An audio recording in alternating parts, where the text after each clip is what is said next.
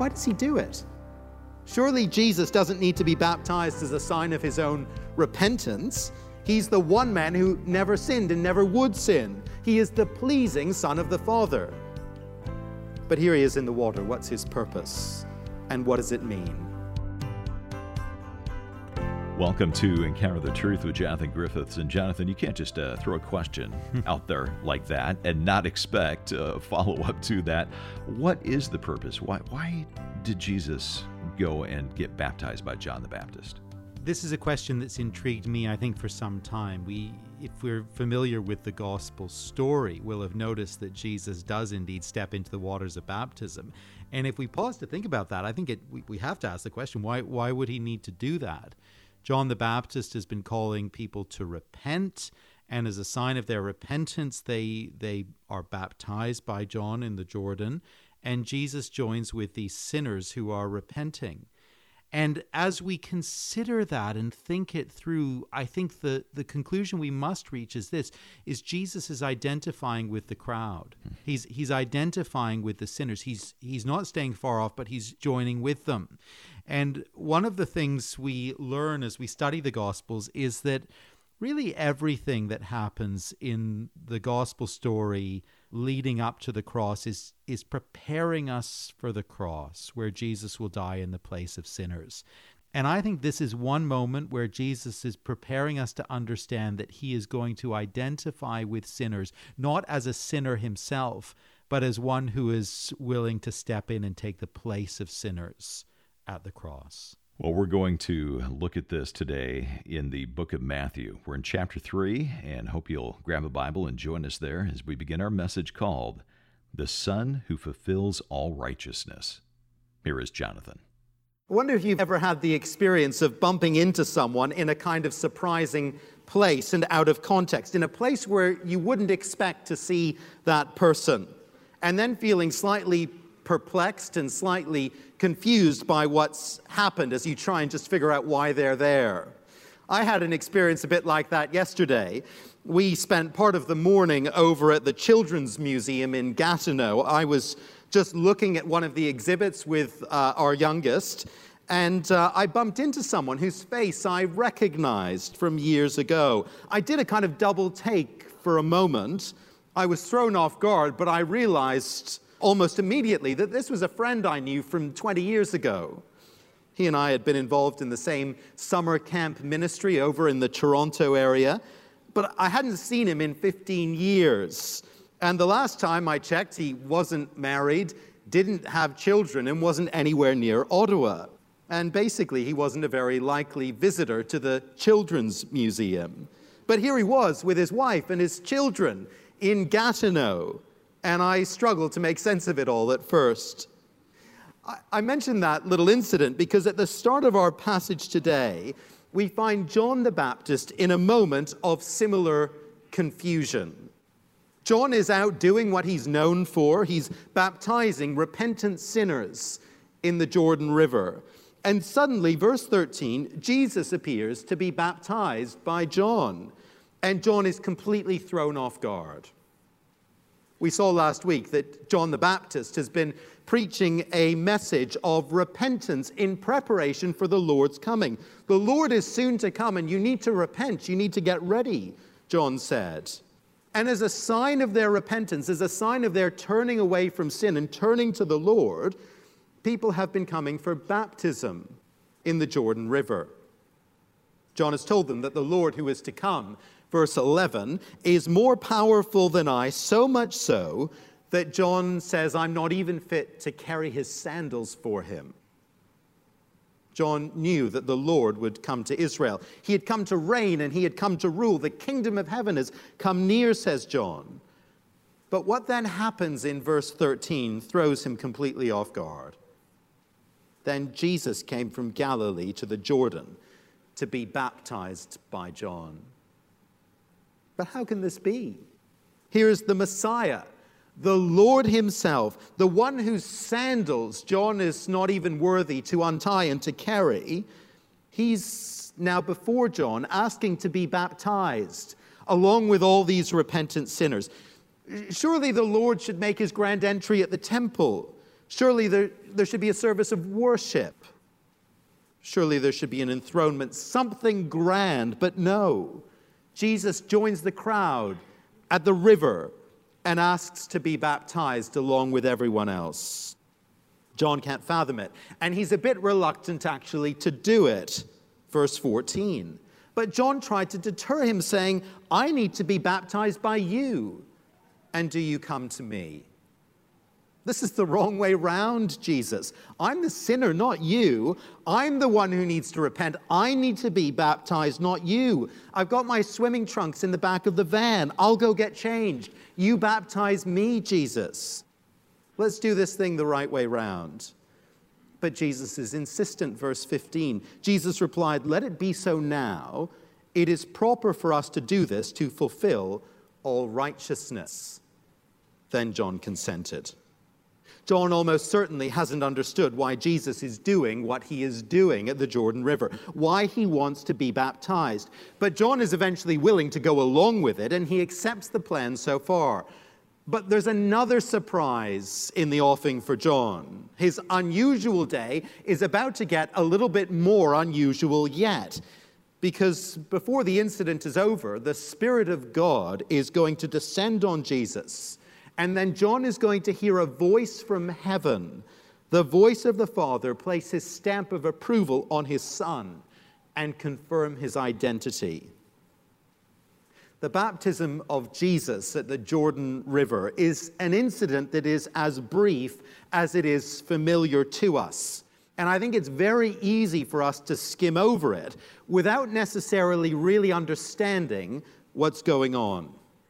So this morning, we're going to slow right down and give some time and some attention to these 5 verses and try and unpack together their significance for the wider story of Jesus.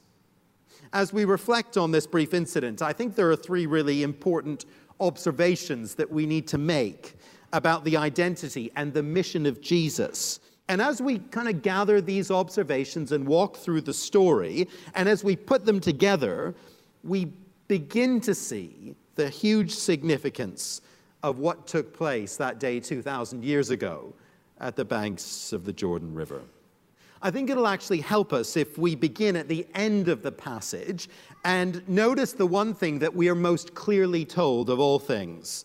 The truth about Jesus that shines through most clearly from the passage is the truth we are told outright at the end. We're told in no uncertain terms that Jesus is the pleasing Son of the Father. And that's verses 16 and 17. As soon as Jesus was baptized, he went up out of the water.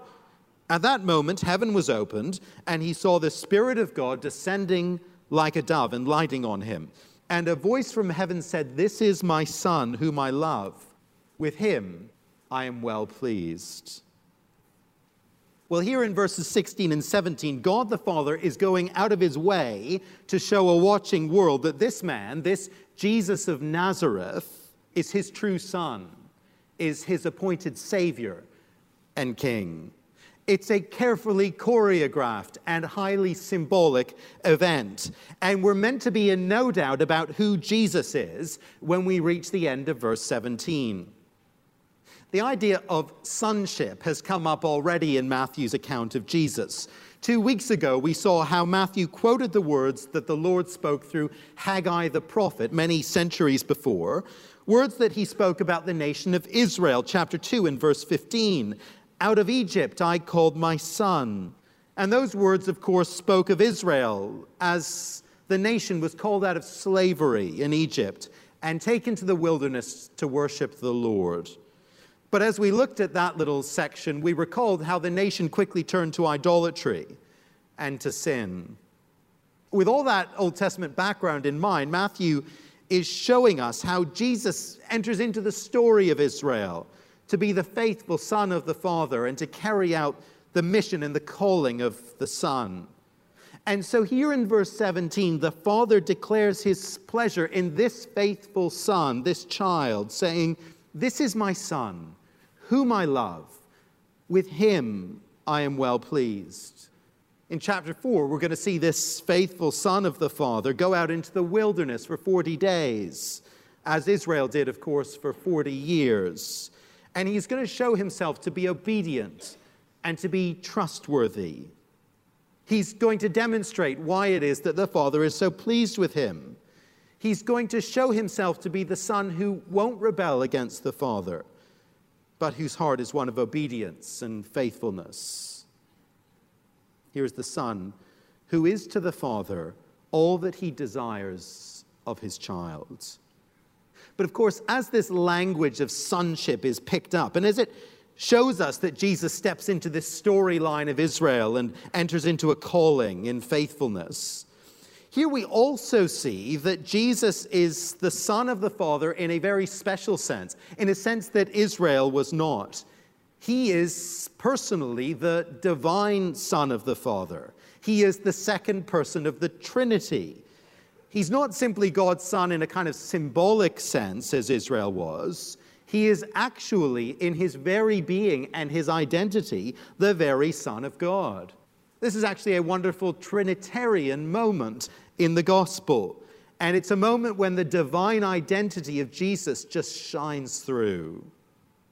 There are one or two moments actually in Matthew's gospel when the triune nature of our God comes particularly into view and into focus. We get it at the end of the gospel actually in the Great Commission, where the disciples are sent to baptize people in the name of the Father and of the Son and of the Holy Spirit.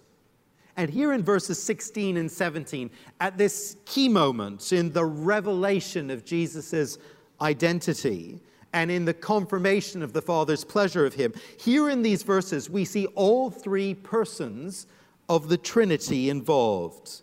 We have verse 16, the Spirit of God descending like a dove. We have the voice of the Father speaking in verse 17. And we have the declaration that Jesus is his beloved Son. Father, Son, and Holy Spirit, all together in concert, if you like, revealing that Jesus is the pleasing Son, the true Son, the Son who fulfills God's plans and his intentions.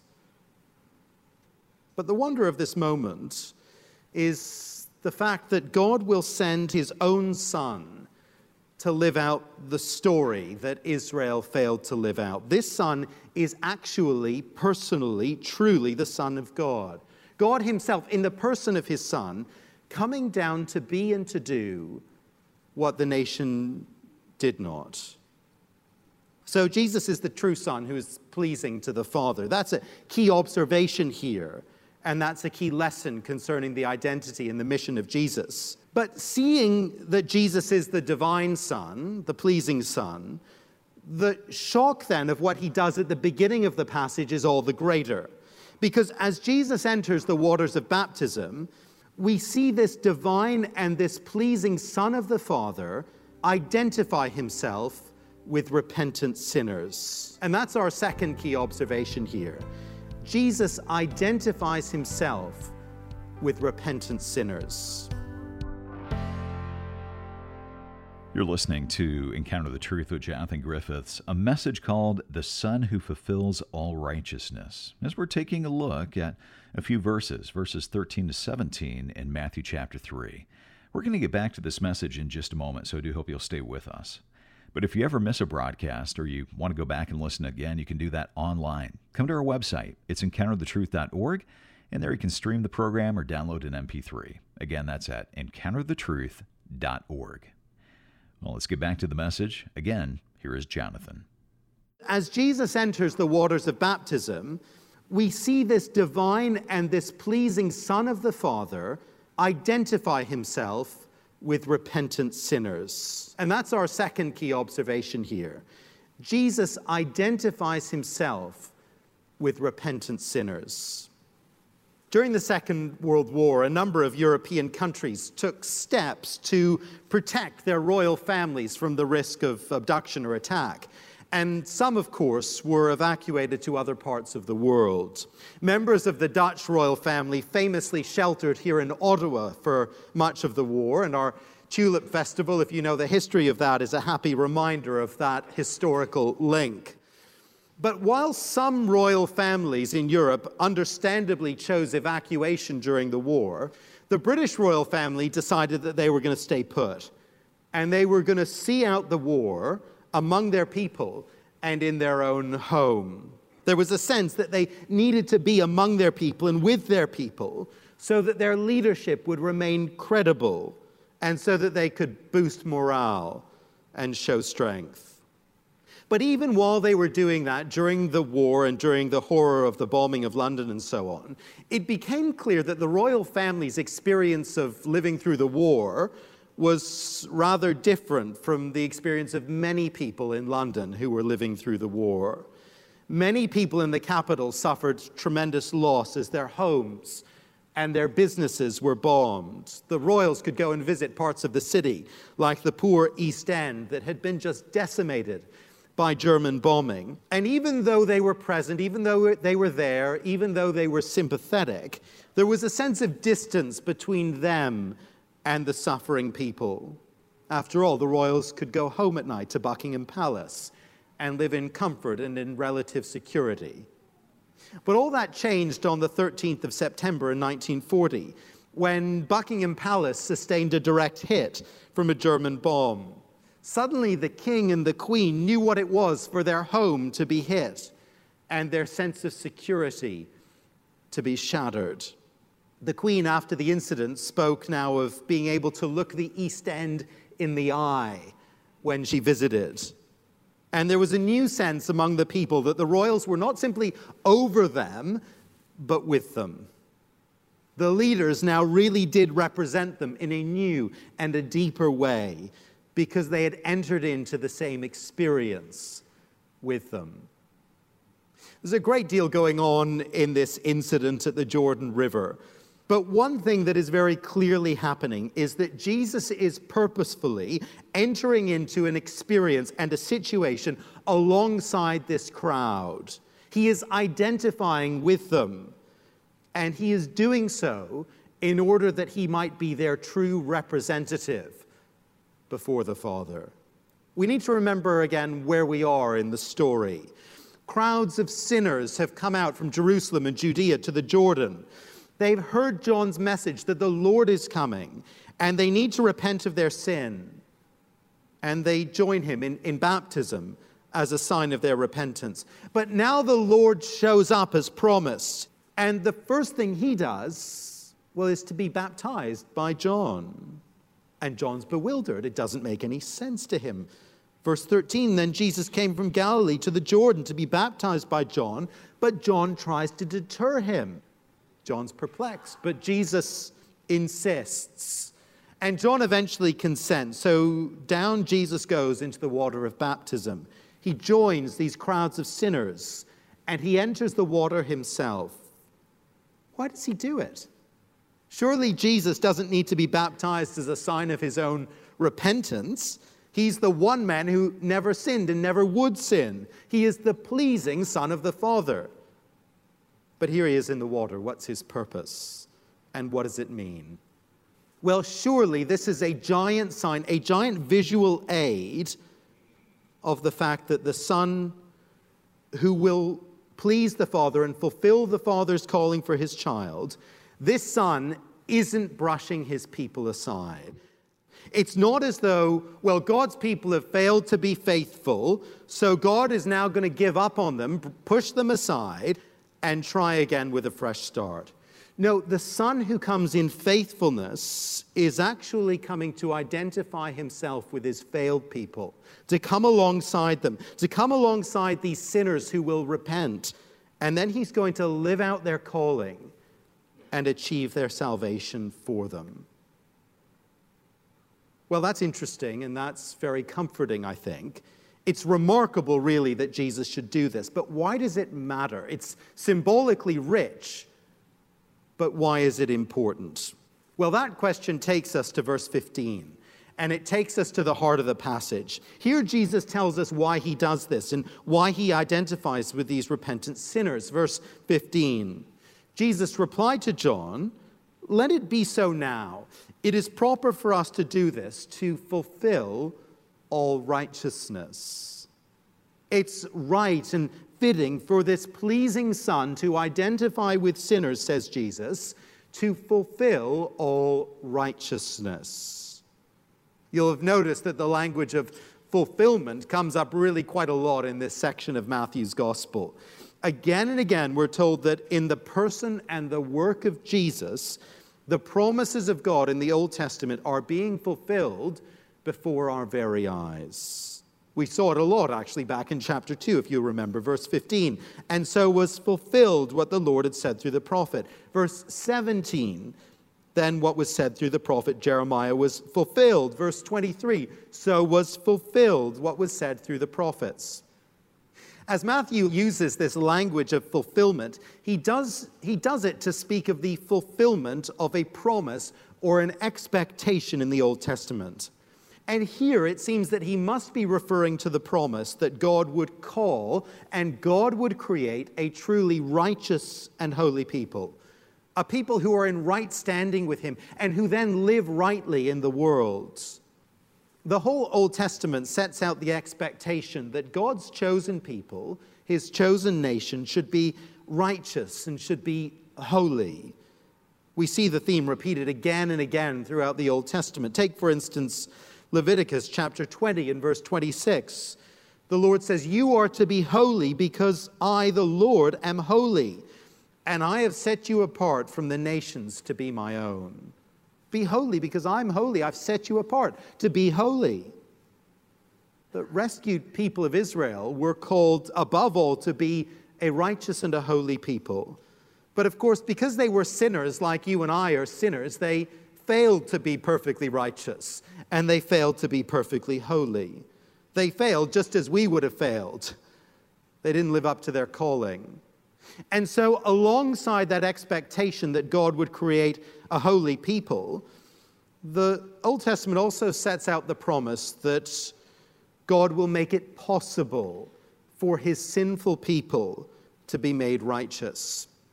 One of the most famous passages in all the Old Testament is found in the book of Isaiah in chapter 53. It'll be familiar to many of us. Here the Lord speaks of a coming figure, someone referred to as the servant of the Lord, who will represent the nation of Israel, but who will also die as the people's substitute for their sin. Listen to what the prophet says in chapter 53. He says, "By his knowledge, my righteous servant will justify many, and he will bear their iniquities. Therefore, I will give him a portion among the great, and he will divide the spoils with the strong, because he poured out his life unto death, and he was numbered with the transgressors. For he bore the sin of many and made intercession for the transgressors." So here's the promise, here's the prophecy, maybe the most famous prophecy of all the Old Testament. This servant of the Lord is going to be righteous himself, and he will identify himself with transgressors, and he will justify them. The righteous servant, well, he's going to make people righteous. That's the promise of God in Isaiah 53. He's going to be numbered, counted, associated with transgressors in order to do that. And of course, that is exactly what we see the Lord Jesus doing here in Matthew chapter 3. As he enters into the waters of baptism, he identifies with, he associates with the sinners who he came to save. And so says Jesus, it's fitting for me to be baptized, to be numbered among those sinners today, so that I may fulfill the plan of God to make a righteous people for himself. Well, we have to pause the teaching right here, but we'll continue our message, The Son Who Fulfills All Righteousness, next time here on Encounter the Truth. Well, Encounter the Truth is a listener-supported broadcast. We're able to stay on this station because of your generosity. And as you give a gift of any amount this month, we want to say thank you by sending you a book written by Jonathan's friend, Pastor Josh Moody. He's written a book tackling some of the most common questions about church. It's called How Church Can Change Your Life. And there are answers to the 10 most common questions about church in this book. It's our way of saying thanks for your support. You can find out more or give online at encounterthetruth.org or call us at 833-99-TRUTH. Again, that's encounterthetruth.org or 1-833-998-7884. Well, thanks for listening, and I hope you'll join us next time.